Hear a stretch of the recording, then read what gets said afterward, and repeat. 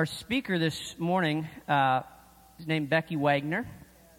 And Becky has had an impact on many people and many people from Westmont. She lives in the Washington, D.C. area. Actually, her home is now in Annapolis, Maryland, nearby Washington. But she's lived in the Washington, D.C. area most of her life. And she has had what I've seen to be a tremendous influence on a lot of people your age. She's been associated with some of the people that you've heard here in chapel, Mr. Dick Foth, for example, and others, through a place called the Cedars, which is a quiet place where anybody can use it, but many times it winds up being leaders from around the world who either need a break or who need to get out of the limelight or away from the press or need to rethink their lives. And it's a quiet place just outside Washington, D.C. It's staffed by volunteers, practically all volunteers. And many Westmont students have wound up volunteering 3 months, 6 months, or a year there to pursue Christ in an intentional way and to serve while they're doing that. And Becky has met with many of our women students, especially, who go back there and mentoring relationships with them, taking them deeper in Christ.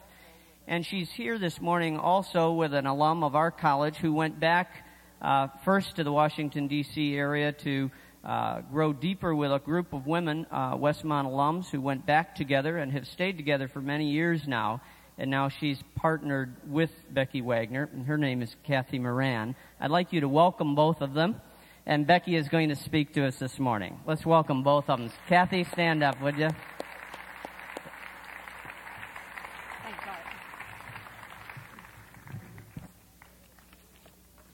Good morning. Curtis scared me a little bit. He indicated that most of you might be asleep already. That's a little scary. I want you to know that when I was young when I came to know the Lord, and I started my journey, a pilgrimage. I think of it as a pilgrimage to the heart of God. That's how I sort of think of my journey in Christ. And when I started, I was young, and I would try to think of how do I keep my mind focused on Him?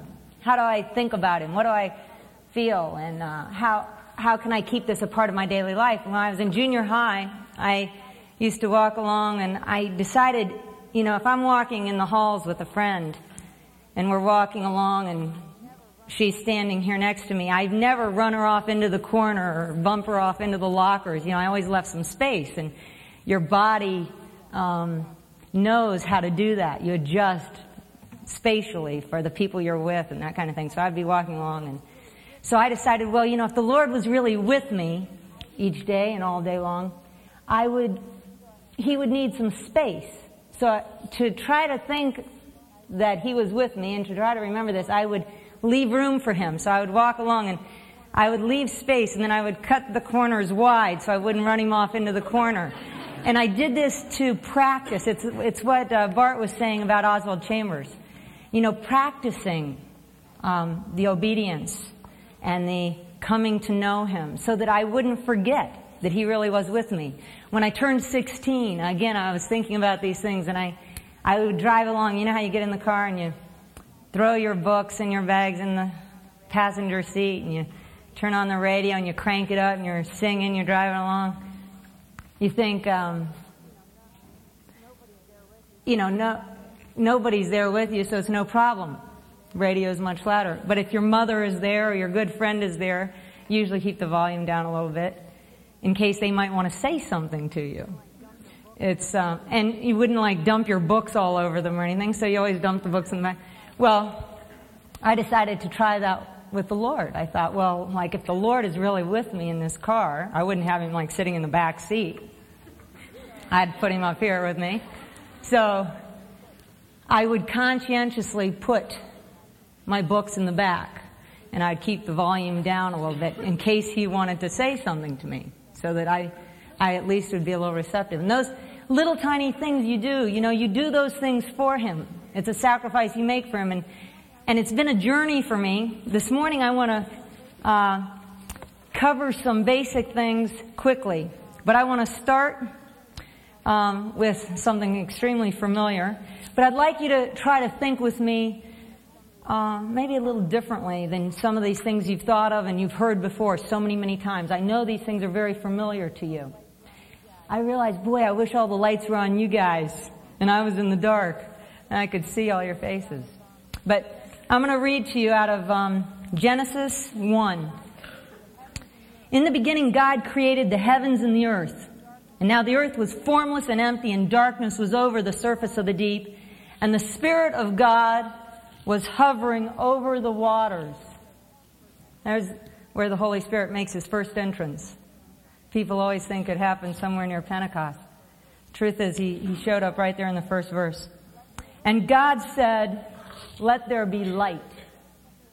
And there was light. And God saw that the light was good, and He separated the light from the darkness. And God called the light day, and the darkness He called night. And then there was evening, and there was morning the first day. And God said, "Let there be the expanse between the waters to separate water from water." So God made the expanse, separated the water from under the expanse from the water above it, and it was so. And God called the expanse the sky, and then there was the evening, and then there was morning, the second day. And God said, "Let the water under the sky be gathered to one place, and let the ground appear." And it was so. And God called the dry ground land, and the gathered waters He called the seas.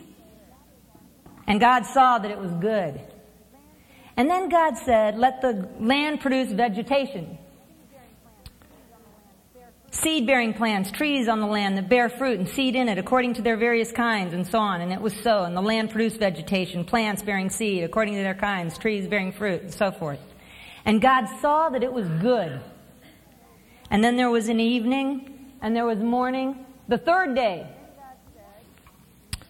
And then God said, "Let there be lights in the expanse of the sky to separate the day from the night, and let them serve as the signs to mark seasons and days and years, and let them be lights in the expanse of the sky to give light on the earth."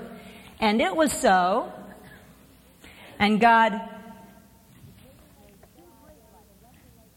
made two great lights, the greater light to govern the day, the lesser light to govern the night. He also made the stars, and God set them in the expanse of the sky to give light on the earth, to govern the day and the night, and to separate light from darkness. And God saw that it was good. And then there was evening, and there was morning, the fourth day. Now I want to stop here for a minute. If man had written this, they never would have put it this way. Moses could not have thought this up.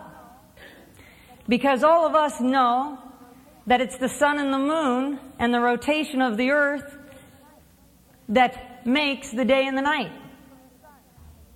That the light comes from the sun, and the reflected light of the sun on the earth and the moon and the stars. We all know that. And Moses could look up and figure it out for himself, and he would have written it that way. But the interesting thing is God didn't do it that way. Because the sun and the moon are lights, but they are not the source of light. God is the source of light. It said in the first verse, God said, "Let there be light," and there was light. And there was an evening and a morning the first day. There was an evening and a morning the second day. There was an evening and a morning the third day before He ever made the sun or moon. Most of us think that the sun and moon is what dictates the evening and the morning. But that's not true. God is light. He creates out of nothing. This is what makes Him different from us. We need something to create. He created out of nothing. And He had 3 days before He ever had the sun and the moon. And then He said He gave them to us to govern over the day and night. They are the governors. He said that He gave us the seasons to mark, He gave us these signs to mark the seasons, the days, and the years. For who? Nobody was created yet. This is 4 days early. Whose years is He marking? What days? Who needs a birthday? He thought it up. You know, most of us think that man created the sundial and thought up the seasons and the years and how to mark our days. God thought it up. Nothing originated with us. It was His idea. He didn't create us for 3 more days. But He'd already created a calendar so we could mark our days and our years. It goes on, and in the 5th day, He created, or the 6th day, it was a very big day, He created the living creatures according to their kinds, livestock, domesticated animals, creatures that move along the ground, and wild animals. Each according to their own kind. You know what's interesting? Most people think men domesticated the animals. We did not. God did it. He thought it up. He made wild animals and He made domesticated animals, and then He gave us, created us, He gave us dominion over them. The sun and moons have dominion over the days and the years and the seasons. We have dominion over the plants, the animals. But we didn't think it up. We didn't domesticate them. He did it. It was His idea. I want to run this by you because I want to establish who He is and who we are. I'm going to read now from Colossians, if I can find it. Colossians 1:15. Who is He? Who is this God that we love? I wanted to read this. These are the things that excite me most about the character of God. He always surprises me. He's not like we think He is. It says in Colossians that He is the image of the invisible God, the firstborn over all the creation, all the things we just read about. For by Him all things were created, things in heaven and on earth, visible and invisible, whether thrones or powers or rulers or authorities, all things were created by Him and for Him. He is before all things. You already know this. In Him all things hold together. He is the head of the body, the church. He is the beginning, the firstborn among the dead, so that in everything He might have the supremacy. For God was pleased to have all of His fullness dwell in Him, and through Him to reconcile Himself all things, whether things on earth, things in heaven, by making peace through His blood shed on the cross. So who are we? We know who He is. He is everything. He's what's holding it all together. You think it's gravity? Think again. He holds everything together. Who are we? We're part of the things He created for Him, by Him. You were created for Him and by Him. You were created out of love for love. That's what you're here for. I know you know this. The great command in life, to love God with all your heart, soul, strength, and mind. Now I want to move to John 3. John 3 is a very familiar story. Jesus is with His disciples. It's nearing the end of His time on earth. And He is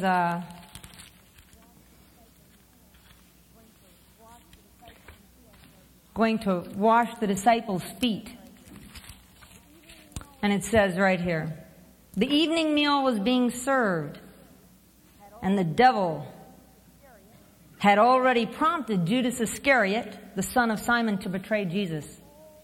And Jesus knew that the Father had put all things under His power, and that He had come from God and was returning to God. And so He got up from the meal, took off His outer clothing, and wrapped a towel around His waist. And after that He poured water into a basin and began to wash the disciples' feet. What is it that made Jesus Christ able to do that? Why did He wash the disciples' feet? What made Him so secure? He's God of the universe.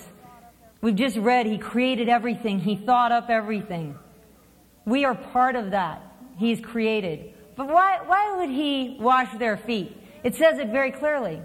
Because He knew where He had come from and where He was going.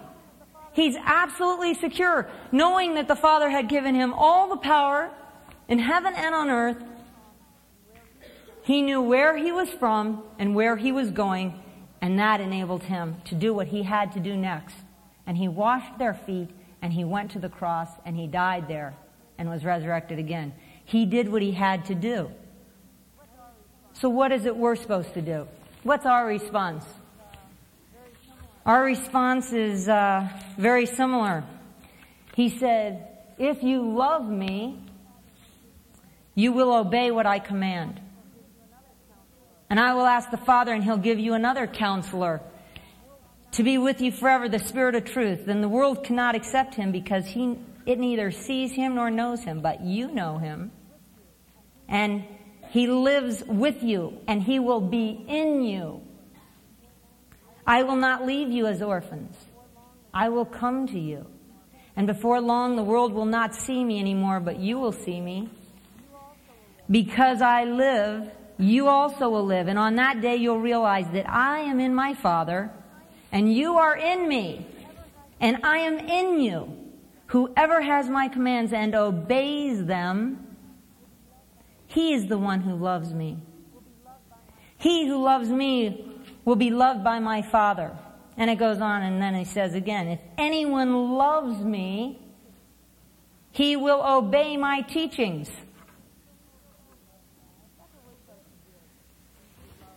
That's what we're supposed to do. If you love God, obey Him.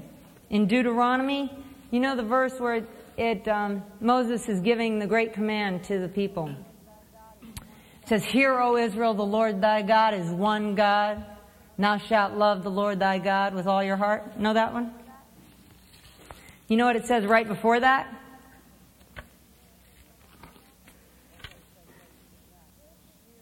This is what it says right before that. It says, hear, O Israel, and be careful to obey, so that it may go well with you, and that you may increase greatly. The secret is in the obedience. The secret is obeying. You know, I asked Kathy coming here, I said, what do these students think about? What do they really want to do? You know, most of them know the Lord. Most of them know and understand the purpose of life. Most of them understand the Scriptures, have read the Scriptures. These things are very familiar. What do they want to do? She says, well, one of the things I know that they're thinking about is doing something for the Lord. And possibly they would like to make a contribution. Do something significant with your life. I think that's admirable, and I think that that is something that all of us aspire to.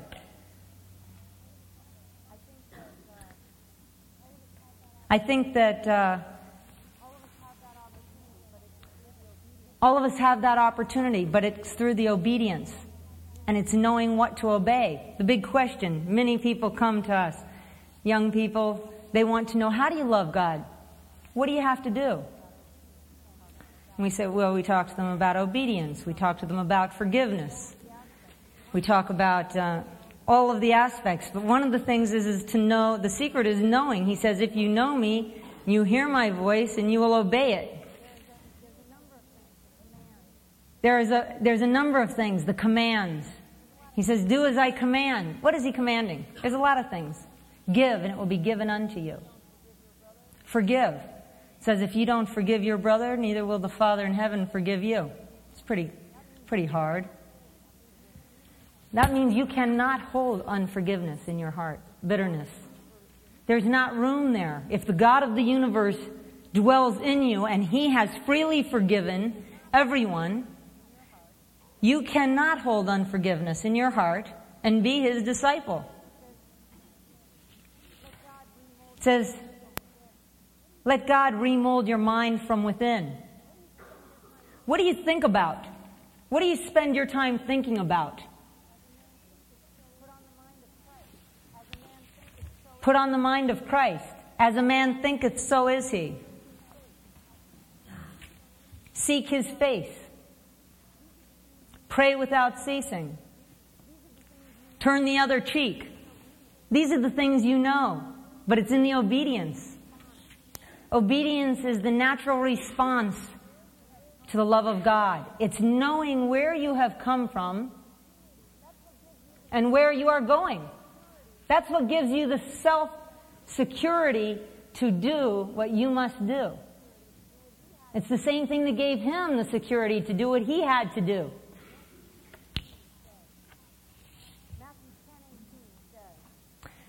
Matthew 10:18 says,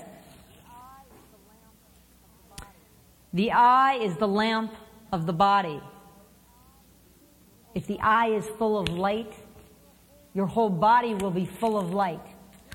And if your eye is full of darkness, your whole body will be full of darkness. And oh, how great is that darkness. This is one of the things you can do. You can focus on him. Keep your eye full of light. We just talked about in Genesis. He is the light. 1 John 1:5 talks about God is the light. In John, many places all through the scriptures, it talks about God being the light of the world. He is the light while he is here. No one can distinguish the light. Where he is, there is no darkness, etc., etc. It says the eye is the lamp of the body. If your eye is full of light, your whole body will be full of light. And if it is full of darkness, your whole body will be full of darkness. And how great is that darkness? The fact is, he wants you to keep a focus. He wants you to see his face. He wants you to keep your eye full of light. Look at him. Behold him. See his face. I want to tell you a little story, and I'm going to read it here in Matthew 18. It's very, very interesting about this idea. You know, when you play tennis, what do they tell you? Keep your eye on the on the ball. Keep your eye on the ball. In golf, you have to keep your eye on the ball. In games of any kind, anything you do, you have to keep your focus, right? If you want to make money, what do? You think about it. Think about how to make money. I had a very, very wealthy person tell me once, say, how do you make so much money? He had $60 million at age 24. I said, how did you make so much money? He said, I just thought about it. I just thought about it. If you give your whole life to anything, that's what it says. As a man thinketh, so is he. You can give your heart and your mind to anything, and you can do it. That's what the principles work the same, whether you're in Christ or not. That's the interesting part. Jesus had been teaching them about the kingdom of God, telling them all kinds of things that the kingdom is like a mustard seed that grows up into a big tree, or the kingdom is like a treasure planted in a field, or the kingdom is like a pearl of great price. You remember all these stories? And he would tell that he would give each example to a different person according to who he was talking to. Like he's talking to the merchant or the farmer.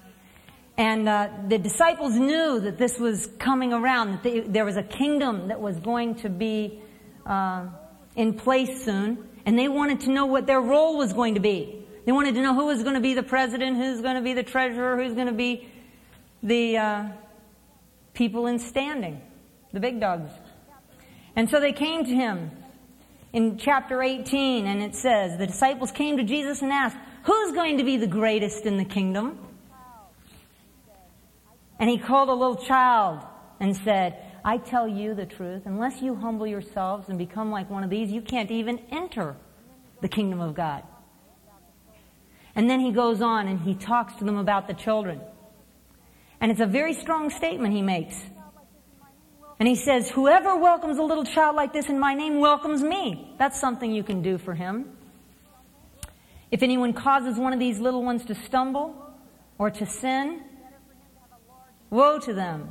It would be better for him to have a large millstone hung around his neck and cast into the sea. That's a pretty strong statement about people that hurt children. We always wonder, how does he allow that? Why does he let that go on? He doesn't. It says, woe to the world because of the things that cause people to sin. Such things must come. But woe to the man through whom they come. Because he's watching. He cares. He's not unconcerned. He says, for you, if you even cause one to stumble, it'd be better you had the millstone and cast into the sea because of what's coming ahead. Then he continues and he goes on. They're asking about the kingdom. He's talking about the children. And then he says a very interesting thing. He says, see that you do not even look down on one of them. Have you ever looked down on a child, or have you ever felt like people were looking down to you? As you've been growing up, you ever felt like they were demeaning to you? He said, see that you do not look down on one of these little ones, for I tell you that they're angels in heaven. Did you know that children have angels? We all want to believe that. But did you know the Bible said that? It says, T-H-E-I-R, they're angels in heaven, constantly watch over the children. Think that's what it says? If you have a guardian angel, who's the angel watching? Who do you think? Who's Bart's angel watching? Bart, right? Would you think the angel would be watching Bart? What do you think? The angel be watching you? It doesn't say that, though. It says, I tell you that their angels in heaven constantly behold the face of my Father in heaven. That's the threat. The angels never lose their focus. They constantly behold the face of the Father in heaven. They never lose their focus. That's why they guard the children. That's why the angels can care for the children. Because they never, ever take their eyes off the face of the Father. That's the secret for our life. If you constantly behold the face of the Father in heaven, if your eye is full of light, you can be the best that you want to be in Christ as well. You will be the best friend, the best daughter, the best son, the best worker, the best student. I can be the best mother. I have 3 children. I can't watch my children. They're over in Annapolis. They're at school today. I can't be there with them. Even when I'm in Annapolis, I can't be with them. I have to put them on a bus and send them off. I have to trust somebody. Should I trust the teacher? Should I trust the school crossing guard? I don't think so. But what do? I'll tell you what he says to do. He says, you watch my face. You love me with your whole heart. You watch my face, I'll watch the children. I can't watch my husband. He goes to work all day. I can't do this. I can't be everything I'm supposed to be. He doesn't want me to. He wants me to do one thing. He wants me to keep my eyes on him, just like the angels have to do it. If the angels have to do it, how much more should I? I'm going to close with one thing here. And it's the thing Jesus says. After he goes through this, if you love me, you will obey what I command.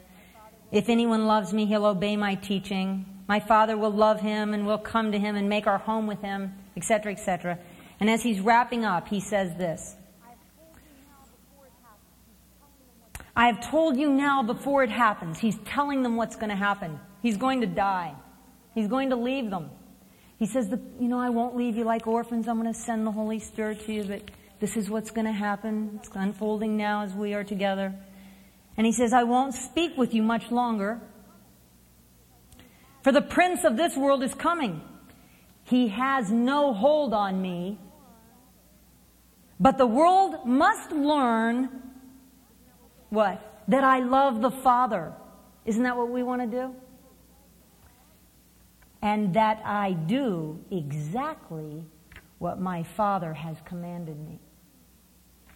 That's how he loves the Father too. Jesus Christ never asked us to do anything that he didn't do himself. I'll read it again. He has no hold on me, the prince of the world. But the world must learn that I love the Father and that I do exactly what my Father has commanded me to do. So the question is, what's he commanded? Read it, study it, care about it, ask Him, do things, sacrifice something. Everything you do could be like as a sacrifice unto Him, for Him. Okay, I'm going to turn it over to Bart. Thank you for coming. I hope to see some of you Friday. We can continue our discussion.